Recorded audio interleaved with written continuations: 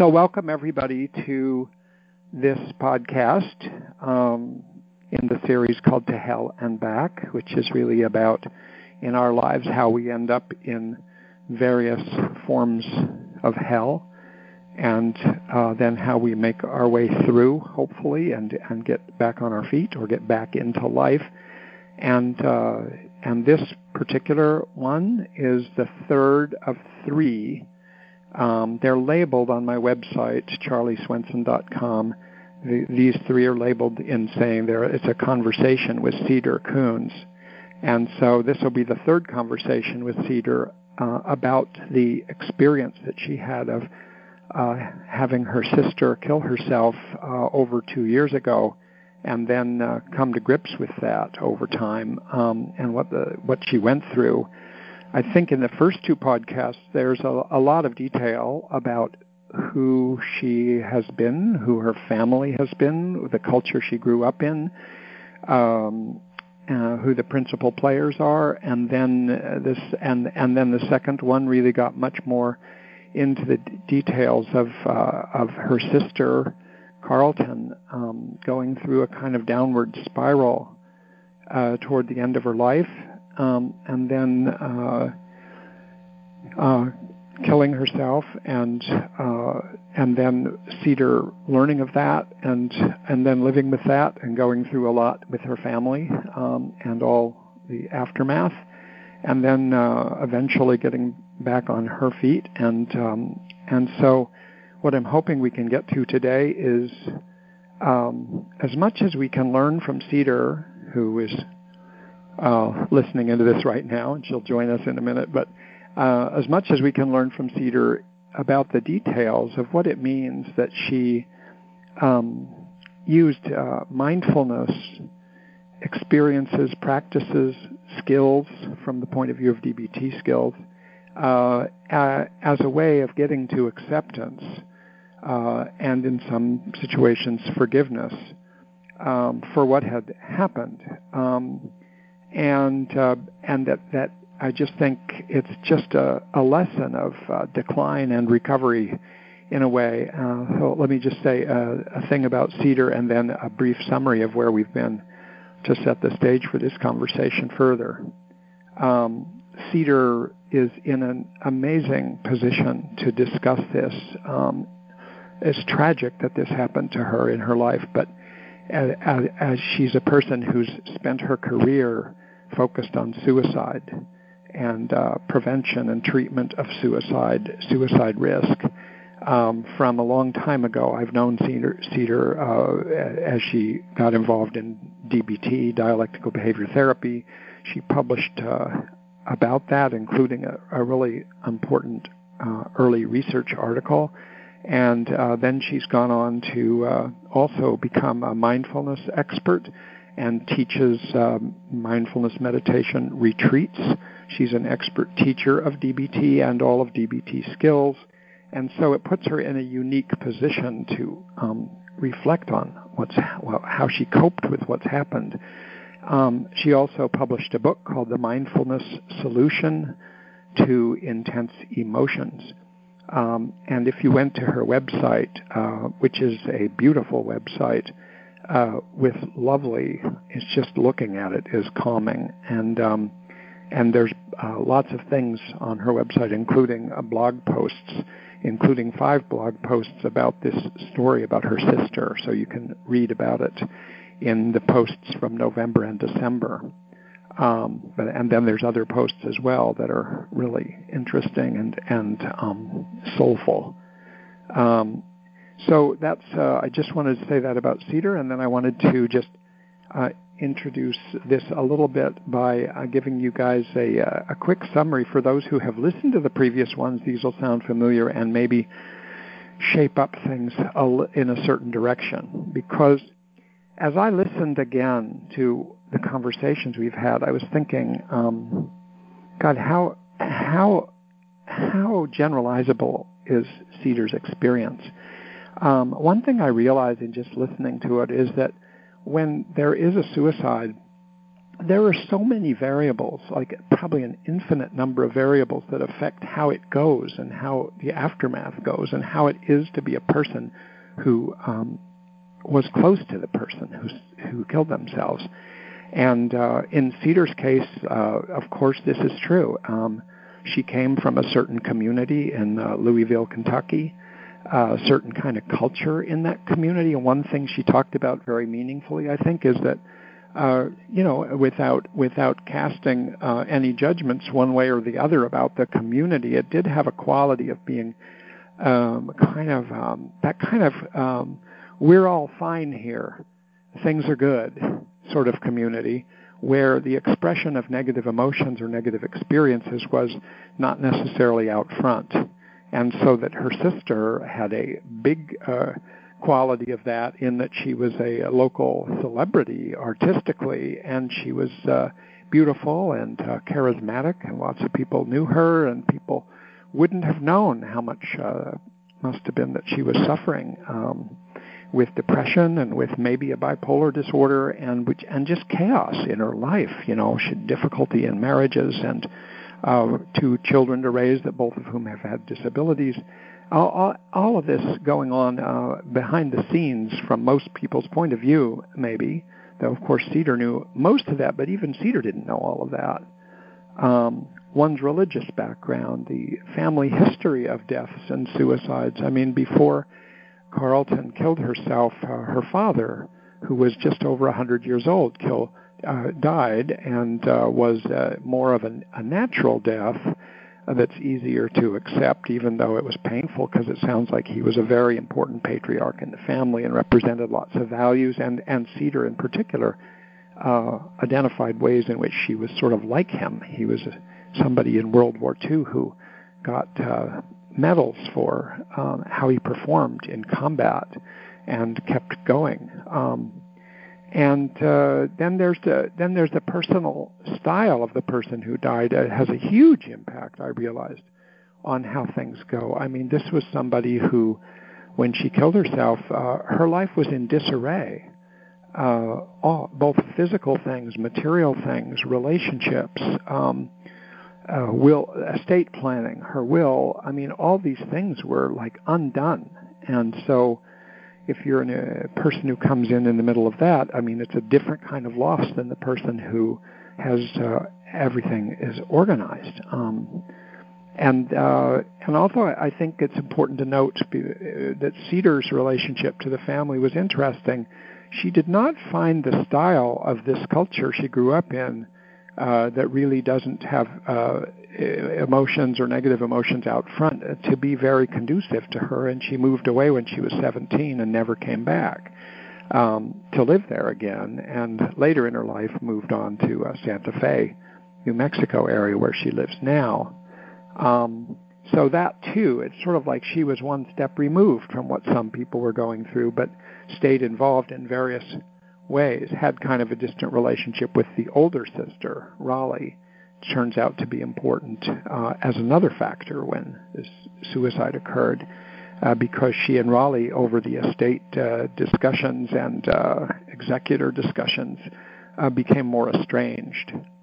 Then I wanted to say that next that just I don't know how universal this is, and maybe people listening who've been through this would identify more or less with this, but it seemed to me, Cedar, there was a kind of a stage-by-stage thing you went through, and I would put it this way, just to summarize, because I think using skills probably is different in different stages. And one stage seemed to be leading up to Carlton's suicide was a whole period where there was some awareness that there was increased trouble. She had a hospitalization a couple weeks before with self-harming behavior. This having a hospitalization like that was not usual for her. So there was heightened awareness, concern, and worry about her, that she might be spiraling downhill, having also lost her father before that, and problems with an ex-husband. And then she came to a point where the day that she actually killed herself, it seemed, okay, she's okay. She saw her boyfriend in the morning, and things were okay. She said she'd see him later, but she apparently was, and she was cheerful, but it was resolved. And so after this whole period, which, of course, Cedar experienced from a distance across the country, there was the actual, she disappeared, and for a while there was an uncertain period during which Cedar was convinced in her own mind that she knew that Carlton had died, had killed herself, and then that was indeed discovered that night, and she had gone to a pawn shop, and she purchased a gun, and it was on a surveillance camera, which was really painful to know and to learn from how concrete it was, and that this was not her usual way. She didn't have guns. She didn't go to pawn shops and things, so it was really unusual. She went in and out of there, and then she purchased a handgun.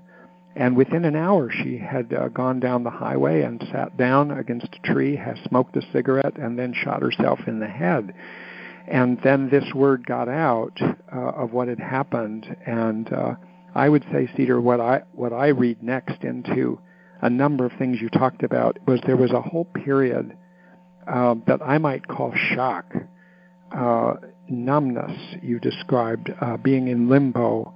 There was a sense of kind of like anguish and fear and mystery that what has happened? Where is she? Is she loose?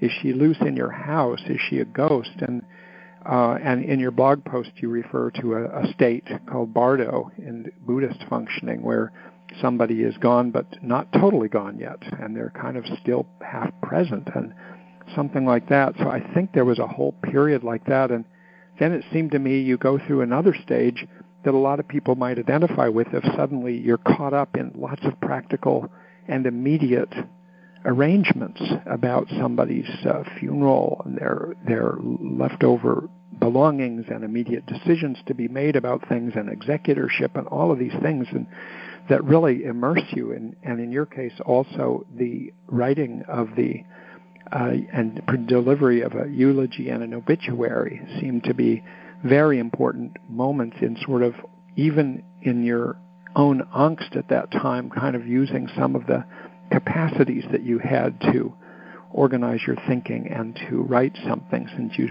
been a writer during your life, maybe that was helpful, but it certainly was another thing to do. And then, if I read it right, you went back to start to resume normal life, but it was an acute grief stage that was different than later, with daily sobbing and having trouble with normal functioning at work, pulling back a bit, taking a little bit of leave from that, and just getting through the agony of crying all the time, which is something I identify with, not about this particular scenario, but other ones, and how you're really, it's just, you're wrenched.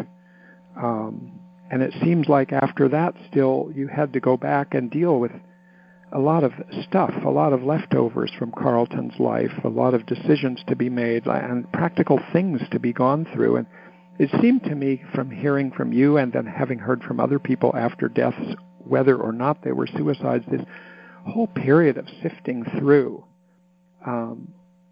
people's things, somebody's things, and disposing or making decisions or distributing and trying to make sure people who deserve things get things, that this whole business is very occupying. And one thing I was touched by was how you, in a way, you learn even more about your sibling, things you see, things she has saved, things she has written. Like you said, she had saved letters from you.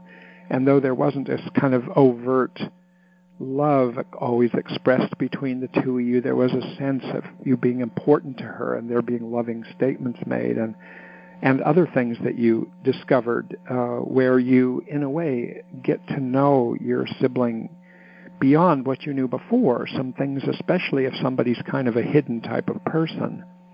And finally, I think coming to terms with your own behavior, which everybody in a family where there's a suicide, I think, has to somehow come to grips with, gee, did I do everything I wanted to do? Did I handle things the way I wanted to handle them? So I just wanted to summarize that so that it puts people back in place of what this is, what some of these were that may not have been a great way to organize it, and you can comment on that, or whether it opens up other pathways. But and then I'm following any comments about this, Cedar, or if you just want to jump into it, however you want to handle this. I just want you to be able to tell us now. How did you go through all of this? I mean, just so much, and then to be in a place where you can talk in such a personal, meaningful, sensible way, including how did you digest or manage the negative emotions about Carlton and what she did and your other sister and the ex-boyfriend or ex-husband of Carlton that really didn't behave very well, and Carlton's kids that you then took a major role in caretaking. So how did you do this? Well, thank you, Charlie. You can start anywhere you want. Pardon? Yeah, thank you for a very, very thoughtful summary, and I think very thorough, extremely well thought through. Thank you. And all the kind of things you said about me and my work. And, you know, I feel like the stages piece is very, very relevant in terms of how I coped and what skills were useful for me.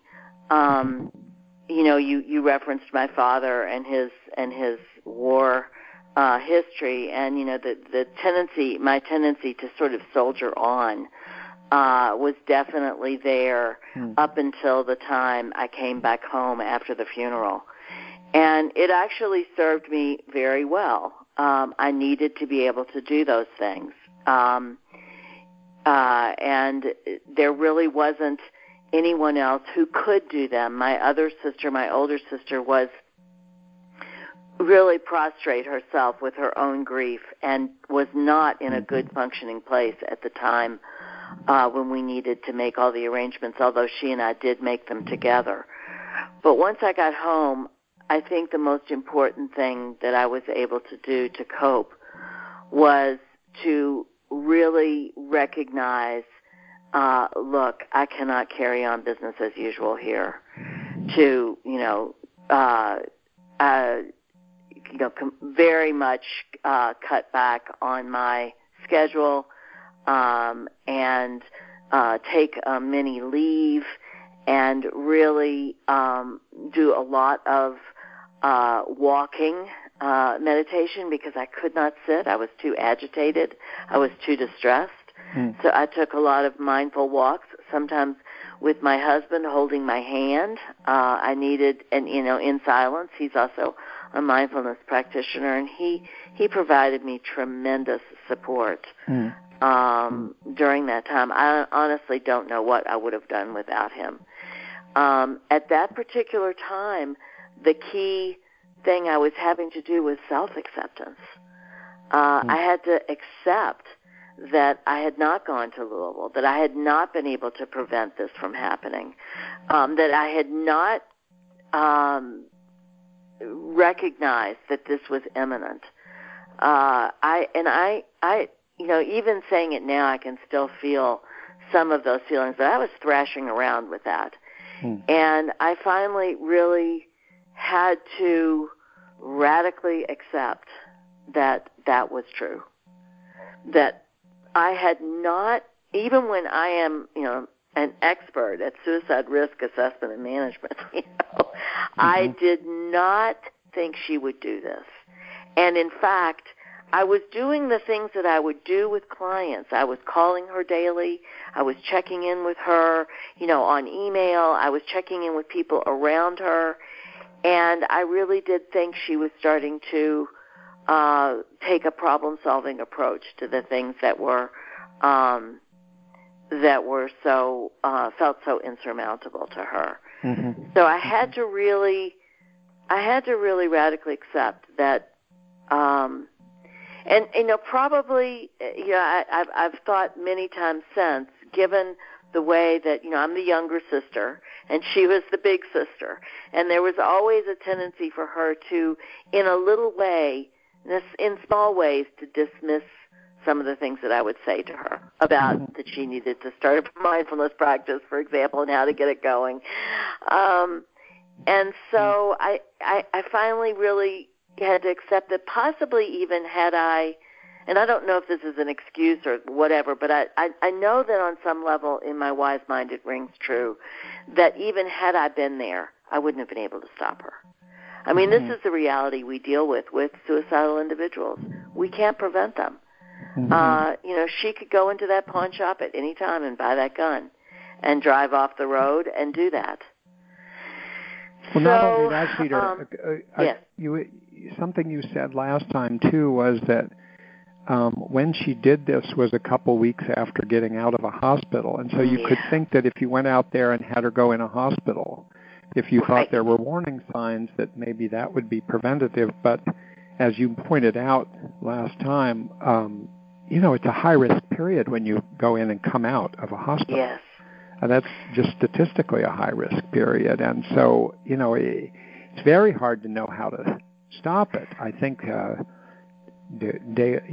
calling somebody, letting somebody know you care, I think is one of the only things that has been shown a couple times in some specific research to make a big difference. But it's amazing how you can't know. But I did want to ask you, because this is exactly what I was pointing to at the beginning, is I don't know how much more you can say for people who don't know exactly what they would do, how they would do what you said. But one thing you said was you were in the period of agony, and you would take mindful walks. Yeah. And with your husband, I wonder, and the other thing you said about using radical acceptance to come to grips with that you had not been out there and you hadn't been able to prevent it. Could you say a little more for us to understand, like, what are you doing when you do a mindful walk that helps to get through this? Well, I have a place in my neighborhood that is a very quiet road that becomes a dead end, and then there's a little trail that goes along the river and through the woods, and you can come to a bridge and turn around and go back. And it's sort of my daily walk. I walk it pretty much every day, and it's about 2.5 miles round trip. And usually when I go, I'm either walking with my husband and we're conversing, or I'm walking alone and listening to a book on tape, or sometimes just doing a mindful walk. And, when you're really in a lot of distress, a lot of times you can't concentrate. And, I didn't want to distract. I'm not a person, interestingly, who cries easily. So I really kind of wanted to take advantage of the time when my tears were readily available and go ahead and experience that anguish. And the easiest way for me to do that was outside in the natural world, moving my body. It seemed to be much more tolerable than sitting. And so we would walk in silence. And as I said, sometimes we would hold hands. And I would allow tears to run down my face. You very rarely would run into anybody on this walk, occasionally. But people knew I live in a very close community, and people in my community knew what I was going through, and it's a very supportive community. And so, I felt free to just walk with tears on my face. That's okay. And so it was a way of being with my emotions, not judging myself. That was a huge practice. I did do some loving kindness meditation toward myself. And that was really, because I could very easily have gotten into judging myself and blaming myself and feeling guilty. But when Cedar, my wise mind would tell me that wasn't the case. Can you say more about, in specifics, that let's say you're walking along and you're having this surges of feelings and you're having this thought, oh my God, I should have gone out there, who knows, and you might be judging yourself that you didn't go out there or that you didn't see this was coming. I mean, let's say that's in your mind. When you say then to be non-judgmental about that, exactly what would you do? How do you get from judgmental to non-judgmental when it could be such a strong feeling state? Well, I would say there are two ways, Charlie. One way would be just the simple noticing the thought and letting it go. And that's what I would do on the mindfulness walks. The thoughts would arise, and I wouldn't entertain them. I wouldn't go toward them. I would just notice it and say, "Oh, there's that thought again," and let it go. And it gradually really had a very powerful effect of diminishing the power of the thought.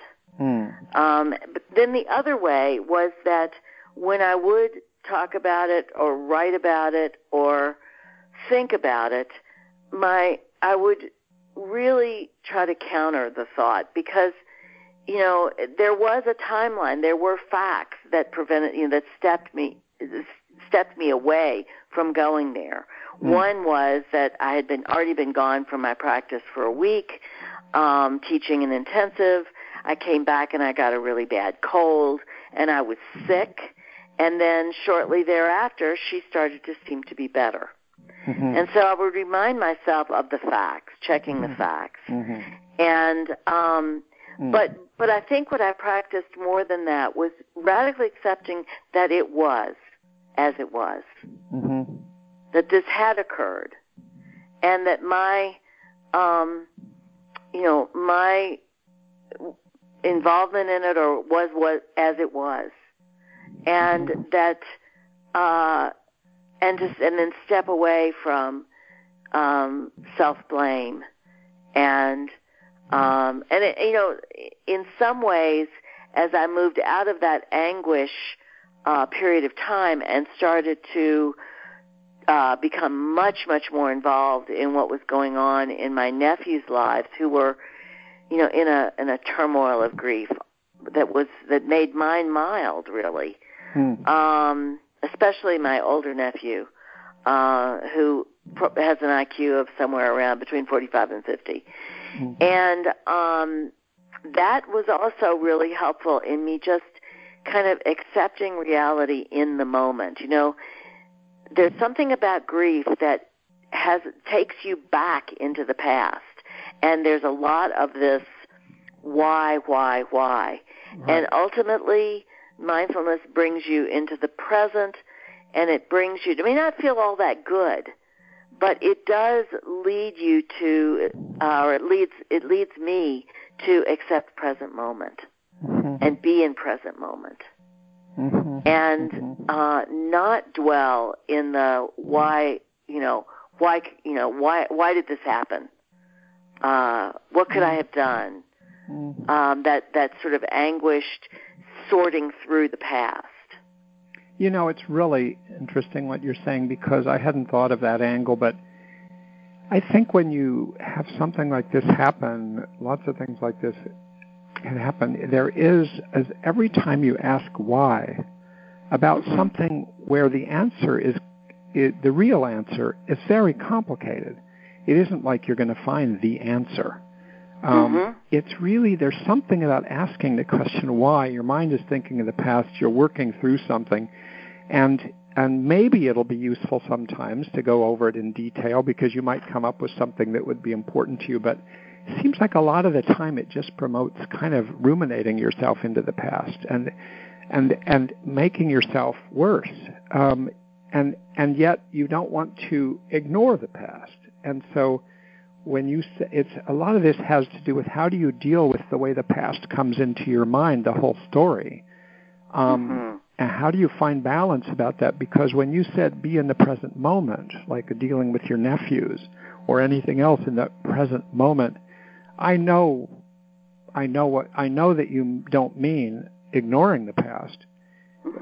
It isn't like blocking out the past. It's just sort of like, seems like focusing on what do I need to do now, what's going on now, and somehow allowing yourself to just know that this is the way things are. And rather than questioning, why are they this way? Why did this happen to me? Why did this happen to her? Why didn't I do something about it? Why didn't so-and-so do something about it? There's a lot of that has no answers. We torture ourselves. That's true. And, it's one thing to look back and sort through the facts and, kind of like almost like a chain analysis of understanding, well, this happened, and then I thought this, and then this happened, and I felt this, and then I did this, and so on and so forth. And that is very useful and very helpful. If it's done in a non-judgmental way. But there's something about why, or I should have, that is not helpful. And it is judgment. It is judging. And it is, in a way, not accepting. Okay, this is the series. And, you know, a lot of times it's not self-blame that we're dealing with, and this was true for me too, but it's blame of others. You know, why did this person do this? This person drove her to this. This person, you know, if this person hadn't done this, this wouldn't have happened. And that is also a very bitter dead end. And I had to really come to terms with, you know, my tendency to want to go into blaming others as well as myself, and not wanting to go there. Something that really helped me there was my embrace of the Buddhist vows of the Great Vows for All, renouncing ignorance, hatred, and greed.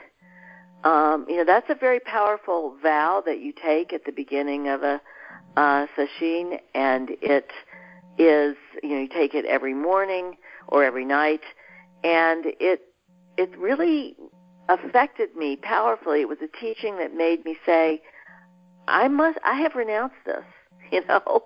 I'm not going to go down this path. But Cedar, for people who don't have Buddhist practices, can you say more about what does that mean you're renouncing? And by the way, I know this is echoed in your last blog post from December about this, where you said how important it was for you to be able to experience anger but not let it go towards hatred. Right. What do you mean? Well, in those first, after I went to the house and you know, distributed some of her things and staged the house for sale and arranged all those details to get it on the market and so forth. And I came back and I entered into another stage, and this was a stage where I was dealing with a lot of the mess of her life, including the people who, you know, who were involved in that mess. People I wasn't closely related to, that I didn't have close relationships with, but people who now were turning to me as her personal representative because I was her executor, and who in some instances were playing some pretty serious hardball to try to get their hands on some of her money.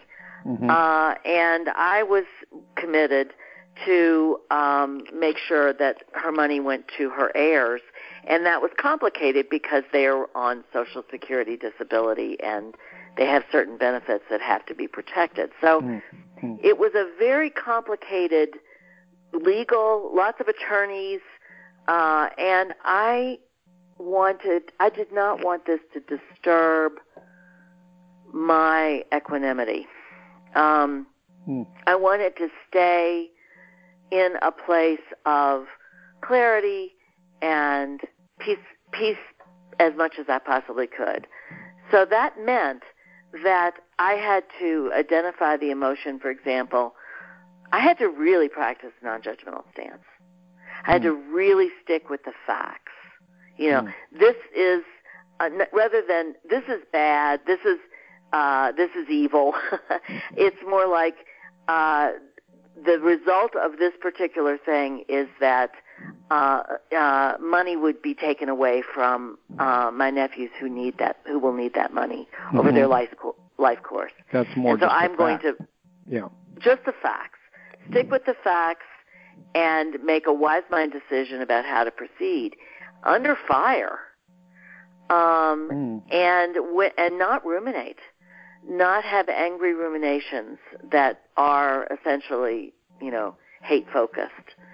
And to, you know, and it's not like I am immune to greed. You know, there was money on the table. It wasn't going to come to me, but whenever money's on the table, greed rears its head. Mm. And so, being aware that, danger, Yeah. And to be mindful in the moment of my role as my sister's personal representative and trying to be clear about what she would want. Mm-hmm. And these were profoundly helpful for me in going through that next storm, which was, I think, the storm of anger. And this shouldn't be. Not so much that she shouldn't have killed herself, although certainly that, but also that it shouldn't be happening like this. These people shouldn't be doing these things. Why do I have to get yet another attorney letter? What is going on here? Meanwhile, my nephews, who have, very limited resources in terms of how they deal with their strong emotions, are just, my one nephew became psychotic. And, and dealing with, the institution where he lives, who didn't want to let me talk to him because his father didn't want him to talk, didn't want them to talk to me. They would let him talk to me. So it was a trying time, and it was one of those things where I remember my teacher saying to me, when you're walking, in the dark, you have to just see. You can only put one foot in front of the other. You can't see far enough down the road to see where you're going. But you have to mindfully do, as they say in AA, the next right thing. Next thing. And you're also saying in your case, you're saying that there were things you had to you had to guard against, like you had your own internal guardians against going down the road. I could imagine being in a situation where you discover somebody who is trying to get some of these resources that you feel should be going to your nephews, and then I could easily imagine getting into a kind of like a state of blame and a state of anger and a state of how dare you do this and a state of this shouldn't be happening and why am I in a family you could go a long ways with this and it all would not advance the cause of just kind of getting, I guess in DBT terms, being effective. Right. And that point you get busy into being what's just and what's unjust and what's right and what's wrong, and instead it's really like almost I'm just having a physical view of things coming at you, which would be your own impulses to go this way or that way, towards hatred, towards punishment of other people and judgment, and just try to stay, wait a minute. Sometimes, Cedar, I think of it like this. I think we often are not very skillful in situations we're in because we say to ourselves things like that, like, I shouldn't be in this situation. Right. Or I shouldn't be with these people. What's wrong with them? What's wrong with these people? What's wrong with me that I'm with these people? And why do I live here? And why do I do that? And all of these things which are very human and natural to do, but somehow you have to get to a place that's a more helpful place to be, I think, in solving things and having a more balanced life is to say things like, this is the life I have.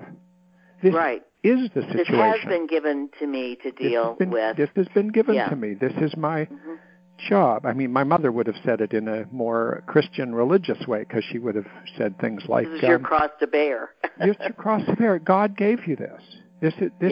Yes, God gave you this, and He'll give you the strength to deal with it. And it's sort of like, that's a different way of thinking of it, but it's the same idea. It's like, yes, you may not have chosen this in every possible way, but this is it.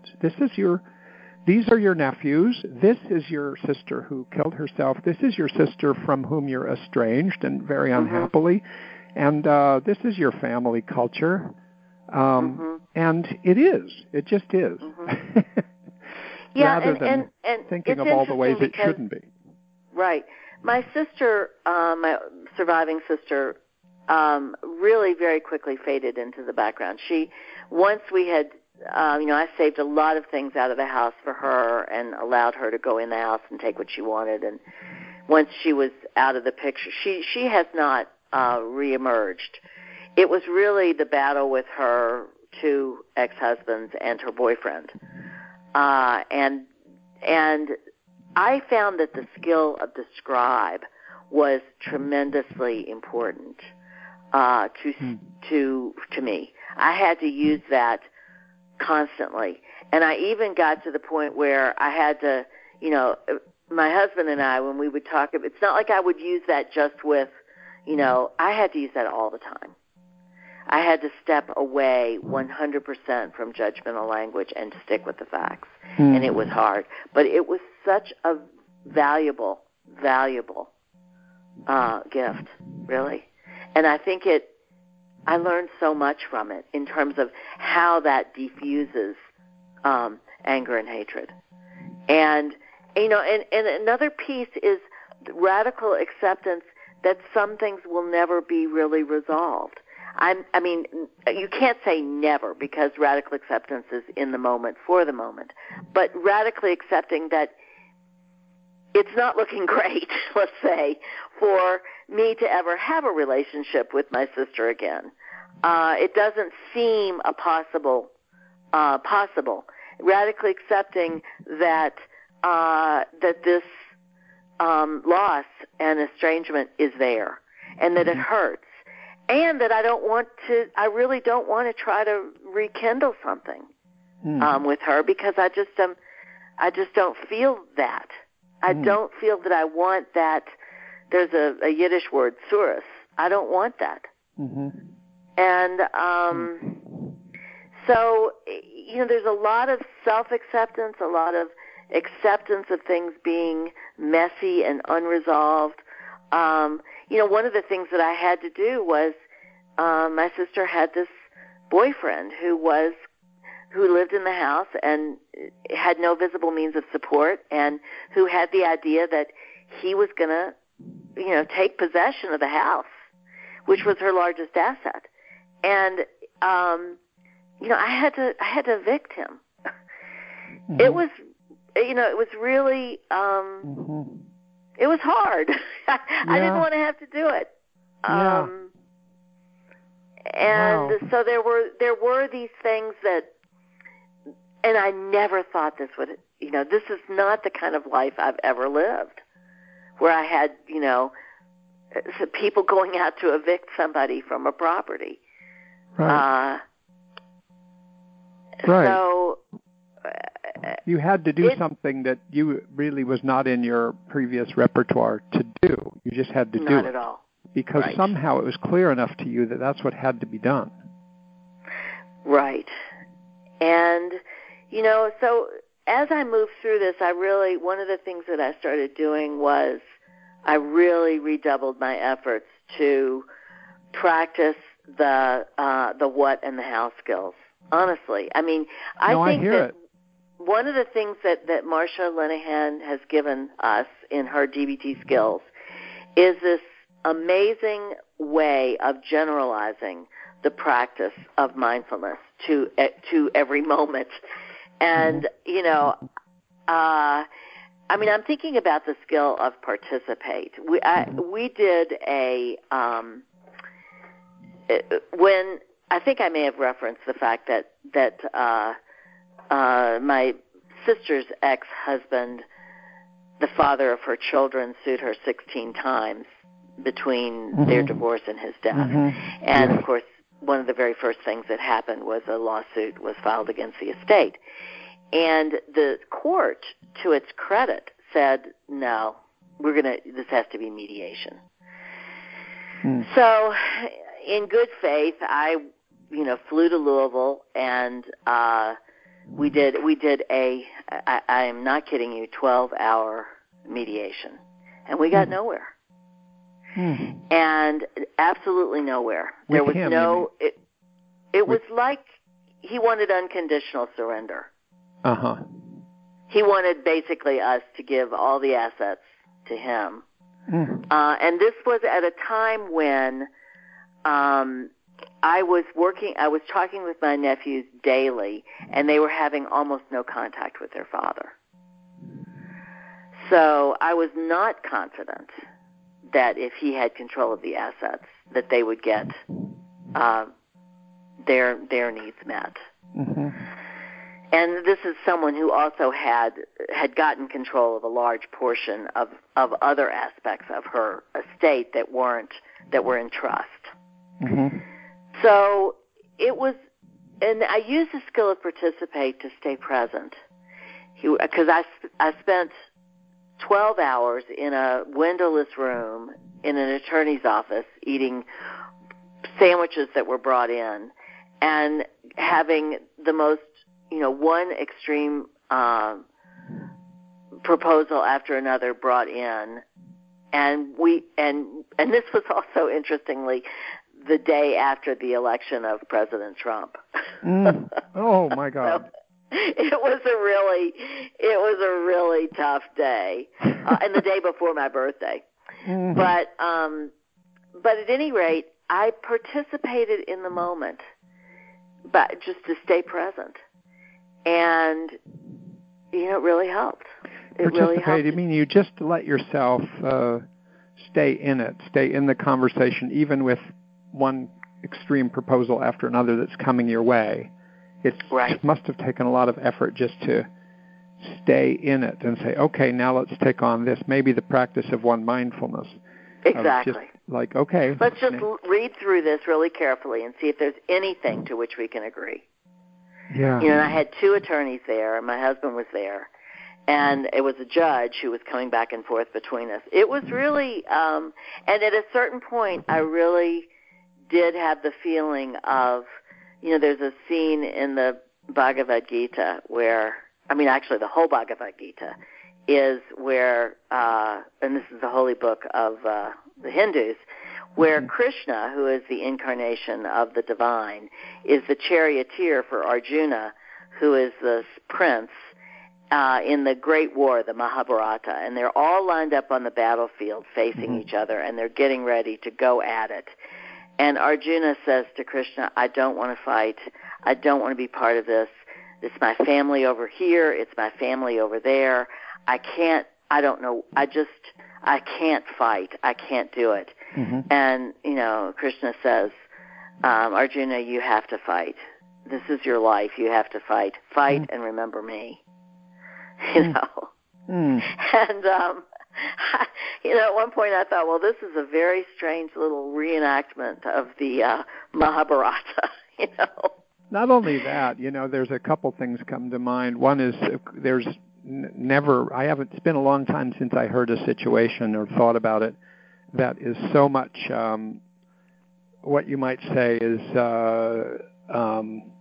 trying to keep your head about you when everyone else around you is losing theirs. Mm-hmm. Just kind of like, how do you do that? And the other thing is, you're talking about another battlefield, but God, I wonder what it was like for your father in World War II, because you're using combat metaphors, and I think they're appropriate. There's something about how hard it would be to keep going when you don't want to be somewhere, when you don't think something right is happening, and when you're in that situation, you have to accept so much if you're going to keep going and being effective and not get thrown off guard. And I just sort of, you said earlier in another podcast about how you saw yourself as sort of connected to your father in this way, and I think it may be even more than you think, because we don't have access to. My father was in World War II also, but didn't have that particular kind of record. But to really know what do you have to radically accept? I heard him. He was a battalion commander in North Africa, and what he fought for was his men, to try to protect his men and to try to, have them. That was his and his fellow officers. And I feel like, for me, the thing that I was fighting for was for my nephews. And exactly. And I can say that they're doing so much better. Yeah. Both of them. They're doing so well. And I also have to say that we did reach a settlement. It wasn't in that horrific mediation, but 6 months later when I had the presence of mind to do the mediation over the phone, and I actually wasn't, I was like basically, I was baking bread while the mediation was going on and making a Waldorf salad and various things while my attorneys hashed it out, and we arrived at a settlement, and it's a good settlement, and we've put away our our weapons of war. We've reduced our attorney costs, and both my nephews are in better living situations with more quality of life. Oh. And my relationship with them is strong and nurturing both ways. Mm-hmm. And I feel like, it took, I think this is the thing about grief is that eventually, you do come to acceptance if you keep working at it. Mm-hmm. And you can see that as painful and as horrible as the past is, that there is an integration that occurs over time, and we can find solace. So I wonder how important it was in this whole process for you that there were your nephews, that there were people that you cared about that were basically at risk of being pushed aside and not being able to fend for themselves, so it gave you a cause, and it gave you a very human, loving cause, and a relationship with Carlton. Absolutely. I tell you that I wouldn't have done any of the executor stuff. I would have just let the people who wanted her money have her money. I wouldn't have been involved with that. It would have been a totally different story if it weren't for Alex and Peter. And I'm planning a trip right now. I'm pretty sure I'm going to be going to New York to see Peter play hockey. And that's something I'm really, really into. And then I'm going to see Alex in Louisville in June. And it's a whole new thing for me. I wasn't really much of an aunt before. I was really not much at all. I sent them Christmas presents and birthday presents, but I didn't. I rarely talked to them unless I saw them in town. And now I have this relationship, and it does connect me with Carlton. And but let me ask you this, Peter. Either you said something, or else I read it in your blog that I don't know if I got it right, but that Carlton had left at least one version of a will that her own estate was to be divided between you and Raleigh, not her boys, but that you were fighting for things to go to her boys. Is that right, or? It was her suicide note, Charlie. Her suicide note. Oh. Her suicide note, it was to be divided between, a certain amount of money was to be given to her boyfriend, which was what he was, clinging to. Right. A certain amount of money was to be given to her second ex-husband, not the boy's father, and the rest, who she said should, and he did get quite a bit of money from an annuity that she neglected to change the beneficiary on. And then the rest would be divided between me and Raleigh. I see. Okay. Yeah. So but you were following her heart, regardless of that sort of note she wrote under the duress. But you were really following what would have been her heart path of fending for her children. Absolutely. And, also, she was not of sound mind when she wrote that. She even said in the note, which was a handwritten note, which would, a holographic will does stand up, if the person is of sound mind. But she said, my mind is like a serpent eating its Oh, tail. my God. Yes, right. Well, that's what, in a way, that was helpful that she wrote that. Yes, it really was. And Kentucky state law is very clear in terms of, the heirs. And she did have a will from 2 years before. So... Cedar, I want to ask you one other thing. We have a few minutes before we have to stop. It occurs to me when I'm listening to you about the things that helped you. It actually overlaps some with, conversations I had with the therapist in Puerto Rico about how they came to grips with the hurricane that devastated Puerto Rico, and he emphasized how much it came down to community, people helping each other, people being there for each other, neighbors that you'd had for years all of a sudden became real neighbors, and you sort of became a real aunt, and you also emphasized the community that turned up at the memorial service in Louisville, people you hadn't seen for a long time, and the community you have back in Santa Fe that was supportive to you. And it made me think as you were saying these things and how important these aspects were. They're not skills per se, but they are a reflection of having community. And how many people in these situations don't have that? They don't have your husband. They don't have a community. They're really more isolated. They may be more like your sister Raleigh is, or other, and how many people both you and I, I'm sure, have known in our work lives, therapy lives, people who don't have these kinds of communities. I'm just going to be giving more thought to how do you use some of these acceptance skills. I think it must help a lot when we have community that we know will support us to be able to then accept burdens and facts that are really hard to accept otherwise. I think that is so, so true. And, one of the little communities that really was so helpful was my sitting group that I sit with on Sundays. And, we talk afterwards. And I would really encourage anyone who has to go through something like this and who feels that they might not have the support that they need to find that support either in a grief support group or in some kind of organized community that meets regularly. I think it's crucial. And we need to be able to... Grief is something that makes us simultaneously want to be alone and need to be with others.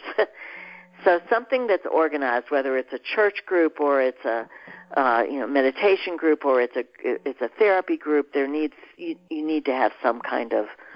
I had a lot of those resources. I was very fortunate and continue to be. But I think it's easy to not have that. I'm at one point in my life, not that long ago, circumstances propelled me into an Al-Anon group, and it met weekly. They were people I didn't know. I jumped in, and there was already a lot of kind of compassion within that group, as well as having a way of going about things. It was unbelievably helpful when I think about it. You're just highlighting that. I don't think I have as many communities as you might have.